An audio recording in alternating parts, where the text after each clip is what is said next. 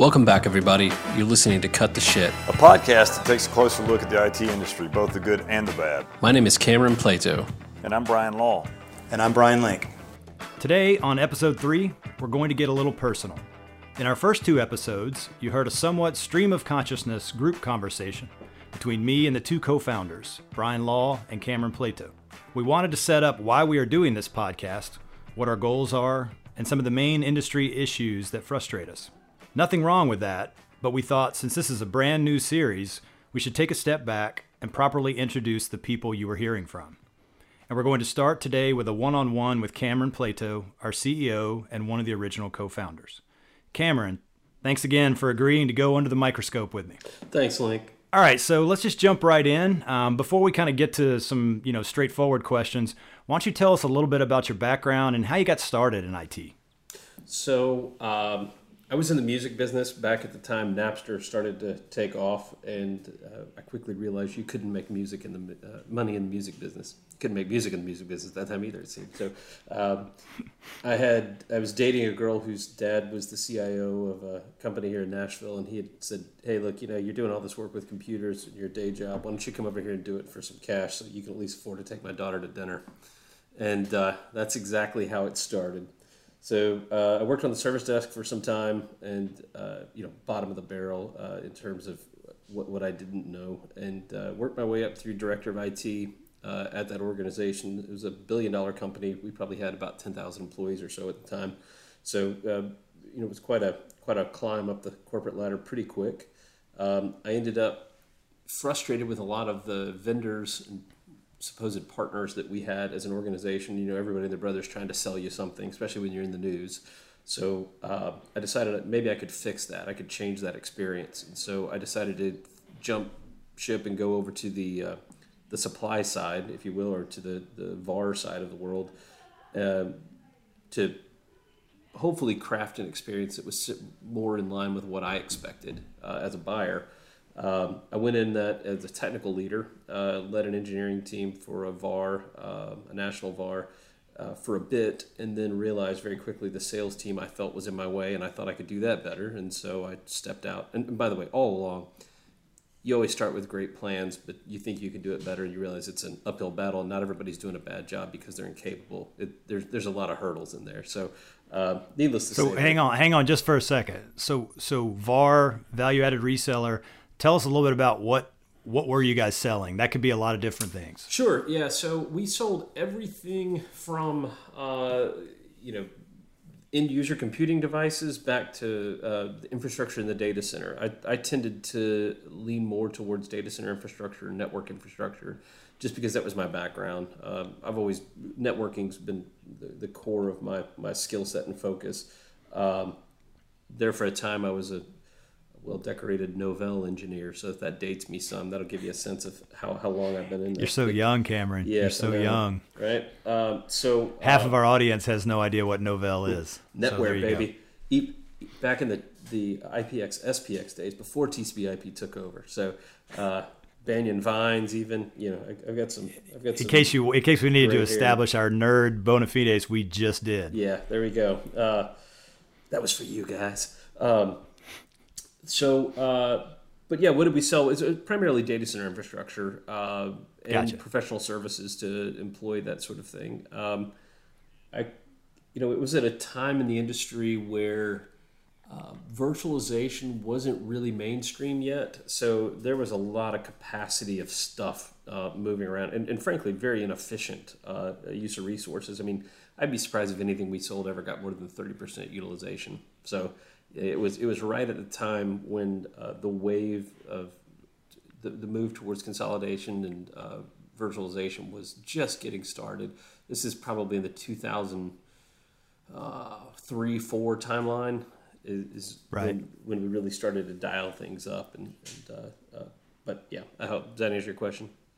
Yeah, it does. I just wanted to get a sense of what got you to, kind of the plow story, which, I know the timeline obviously kicks in, 2011, 2012, but it kind of went back a couple of years, I think, before that. I think you and Brian got to know each other in the late 2000s. Is that right? That's right. Yeah. So Brian led a telecom sales team, if you will.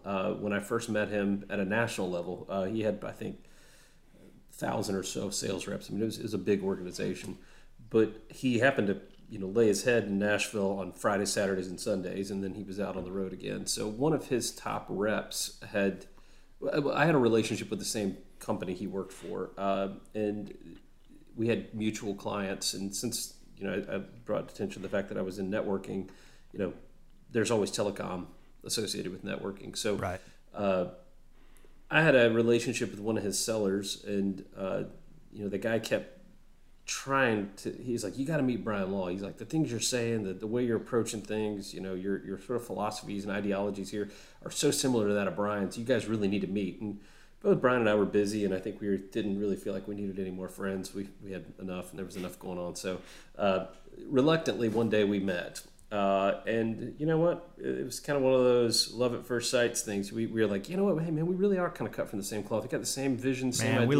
we love a bromance story. Yeah, I love a bromance story. It was at Cracker Barrel for our sponsor, Cracker Barrel. We sat at Cracker Barrel from about 7 a.m. to we were probably there till 1 p.m. I mean, we really just set aside a bunch of time just to compare and contrast all of these things, and we decided that man, we really should stay in touch. So this was in I think probably 2006 or 2007. Fast forward to about 2009, I decided the changes in the industry. The company I was working for had been sold off to a larger organization that was rolling us up, and it just was not satisfying. Wasn't rewarding. There was a lot of hurdles that needed to be jumped that just were unnecessary and frankly were impacting our clients. And so I said to hell with it, took my ball and went home. And left, started a new company with a couple of the guys I'd worked with before. And Brian was supposed to come and join that company at that time. The way things work, as they always do, the company Brian was with offered him a position to take over the channel, indirect sales, for the entire U.S. And frankly, it was just an offer that was too good to pass up. And so Brian reluctantly took that position, and with hopes that he could join up with us at a later date. It was all kind of still in his heart. So fast forward a couple years down the road, and Brian decided, hey, it's time to come over. I had some partnership challenges with my existing partners in that business. You can imagine they were a little frustrated with the fact that here comes this guy that hasn't been here for the 2 years of the heavy lifting to build the company. He's just going to come in as an equal shareholder. So that created some friction, to say the least. But I had such a strong connection to Brian and the way he operates and what he wanted to do and what we wanted to do with that shared vision that I had a tough decision to make, and that was, do I fight this tooth and nail and incorporate him into the existing organization, or do I cut bait and start over again with Brian the way I intended to. And the vision at that point was both of us were so bullish on this idea of cloud services and telecom and network services and hosted managed services being the future, that the blessing in disguise was by getting with Brian, we had to start over, and we had a non-compete. We couldn't sell traditional IT assets. We couldn't sell traditional resources, so we were forced into this managed services, subscription, telecom, hosting space. We just couldn't do anything else for the first 3 years. It was a blessing in disguise that we were locked out of the market and we were forced to do things the way we intended to do long term. But it just made things a little Why do you say it's a blessing in disguise? What do you mean by that? Well, it's very easy in this business, the IT business, to get back into the legacy way of doing things. You can sell one big deal with a lot of equipment, make a bunch of money up front, and that money sits, and you go do another deal and so on and so forth. All that cash flow comes up front. The move from legacy VARs or traditional resellers, integrators, if you will, into this modern era is very difficult. You're staffed up, and your cash flow requirements are typically built around these one-time deals, these big chunks of cash coming in. Right.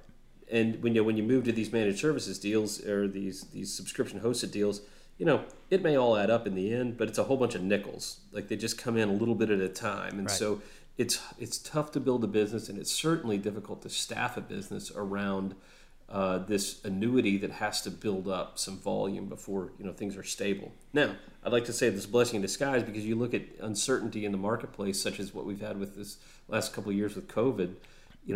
If we had to deal with, if we were fully dependent upon one-time project type revenue to keep the company afloat, we'd be out of luck. I mean, people pause doing projects.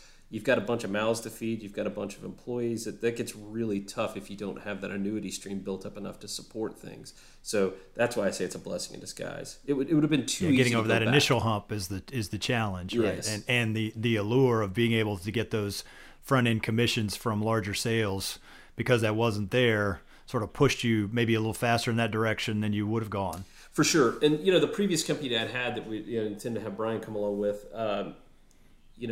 even as under my leadership, it was our MO to drive recurring residual revenue, more subscription model and hosted services, managed services. But, rest assured, when the going got tough, it was easier to go out and sell one-time deals and get the money in the business.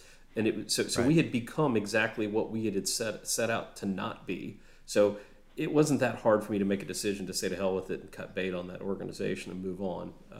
There's days of remorse where you feel like you could have maybe done more with that, but that's in the early stages. We're 9 years into this now, and we've been headstrong on doing it the way we want to do it, and good or bad, I don't know, but it I think ultimately it's led us to the right place. Yeah, I'm happy with where we're at. So okay, well let's transition just a smidge. Let's go. So since starting Plow, and you think about the industry, and you've seen a bunch of trends and changes in 9 years, what change or lack of change has surprised you the most as you sort of look back?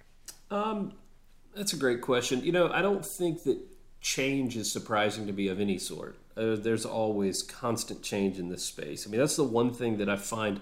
Look, I think there's really three people, and this is probably going to offend folks, but there's three people that are into IT: nerds, mathematicians, and musicians. That for whatever reason they seem to flock to it. And I don't know if it's just a right brain, left brain thing or whatever it is, but I'm excited. I get a little nerded out. I'm a musician by trade, but I get a little nerded out in the IT industry because there's just constant creativity and innovation and reinvention, and that's exciting to me to see it. It's cool, but it's exciting to me when you see it get put to good use, when you see the true impact of this innovation over time. So I'd say not much surprises me. There's a bunch of smart people working on some really difficult things, and they oftentimes put it to good use. The things that surprise me by inaction are the industry's tolerance, the organization's tolerance for lack of production or lack of outcomes is always surprising to me. I literally think that every day I wake up thinking that something's got to change. Like, we got to start holding the expense and the complexity and the investment of time and effort and resources into these technical solutions accountable for outcomes, accountable for delivery. And some reason, year after year after year, we find our clients or just the consumers as a whole being tolerant to these solutions, which are extremely expensive solutions typically. We become tolerant to the failure to deliver. That always surprises me, like it's a new thing every day that we just continue. What's your theory on that? I have one. I'm curious what yours is. I think it's complexity. I think complexity, at least my theory is that there's always a shiny object to refocus your attention on, and where there's complexity, I think that you find people who are perfectly capable of understanding what all this stuff it does or is supposed to do, but I think they get overwhelmed and frustrated with it, and so they just throw up their hands and say to hell with it and move on. That's my thought. What's yours? Yeah, mine's more the David Copperfield theory. I think technology is so much like magic. And for most of us, even though we're theoretically digital natives now, we've watched this stuff unfold and really change so dramatically right before our eyes that it seems like magic. And so I think, almost emotionally think we can't understand it in the same way that somehow we would think about people as an investment or an expectation of return from having people do certain things, even though there's probably a great case to be made that we're very poor at managing HR resources as well. But we certainly expect to be able to understand what return we should get from those assets. And we just don't seem to think about technology the same way. And the only thing I can think of is that there's a little bit of pixie dust around it that sort of blinds us. We'll go with I don't know your if that's answer. true, but I think that's a good answer. I think there's certainly it's fun. I get to talk that. about magicians, so like, I can't beat that. I'll agree with you on that. So nothing changed. Nothing surprises you. Lots of changes. What when you kind of look forward, not real far. Well, let's not play future casting, but near term. In the near term, maybe next 2-3 years. What excites you the most when you think about trends in IT? If you were to give the listener one choice, I would bet the vast majority of listeners would guess what my answer is going to be accurately. So go ahead and write it down. I was going to say, we'll have to ask now.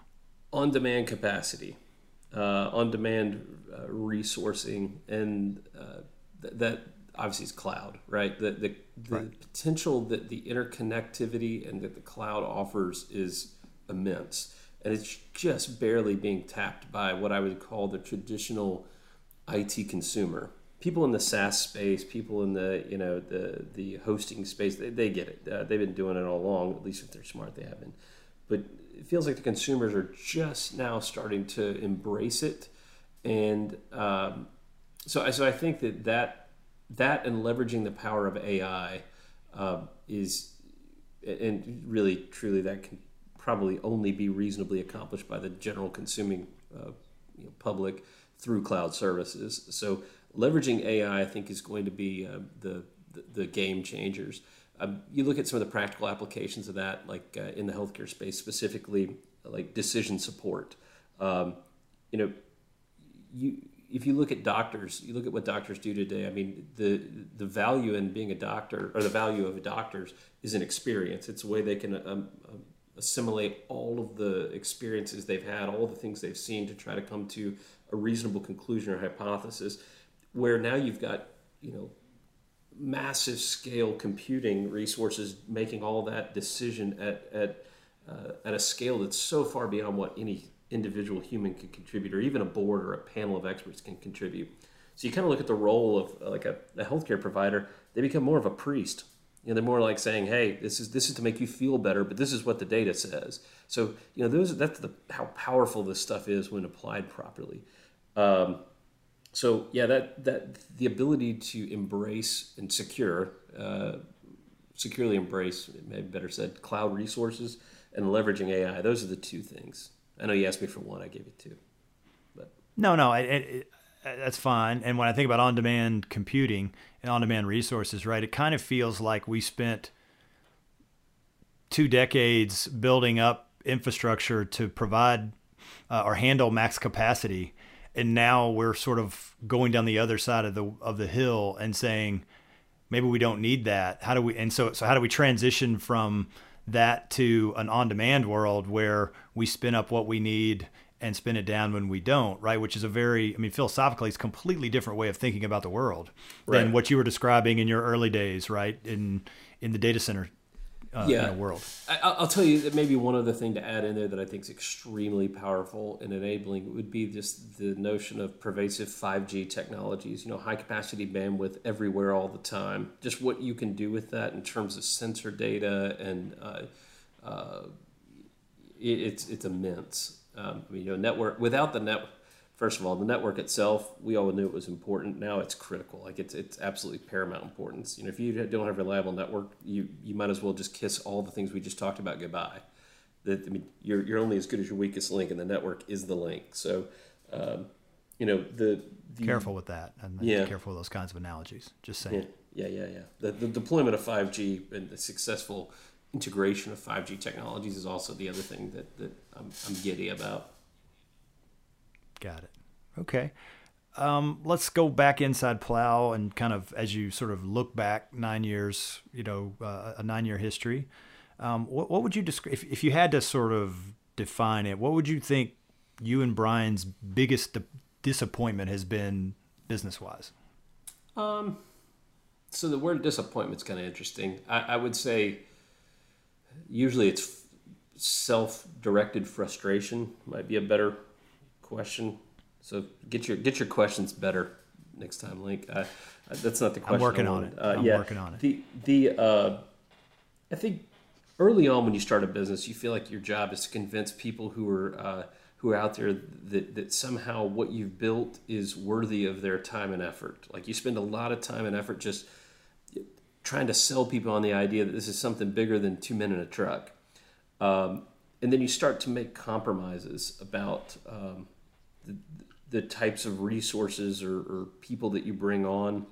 So for me, it's been, where we've knowingly made compromises in hopes that a person or a resource would be a good fit. It doesn't mean that person's not good. It just means that they're not what we needed. They're not what we were looking for. So not choosing the best and not just holding out until we got the exact right person. I think that's led to more frustrations for us than anything. And I'm sure frustrating for that employee as well. But I'd say that's where the disappointment, if you want to restate that through a disappointment, it'd be disappointed in ourselves for not holding true to our founding principles of hiring the best and brightest, enabling those folks to flourish. Yeah, I think hiring is one of those things. It's probably the hardest thing to do in business, period. I think most people would agree. And when you're in a small company, right, where you don't have as many folks, everyone seems to matter more, right? There's less nodes, right? So everyone has a bigger role to play because of that. And so I think the stakes, they go up even higher for hiring in a small company. And so I'm not surprised to hear that. And I think a lot of small business folks would say the same thing, that it's a hard thing to do. And then looking back, there were things that maybe they should have known or told themselves a story they wanted to hear about a particular hire that maybe wasn't, it was clear you could have seen it, but you didn't make that decision for a lot of reasons. Oftentimes because you really needed somebody to do something, right? Yeah. That happens a lot. Agreed. You've been in the IT services industry a long time. You've been in this game a while. And it's clear there's a number of things about the broader industry that frustrate you.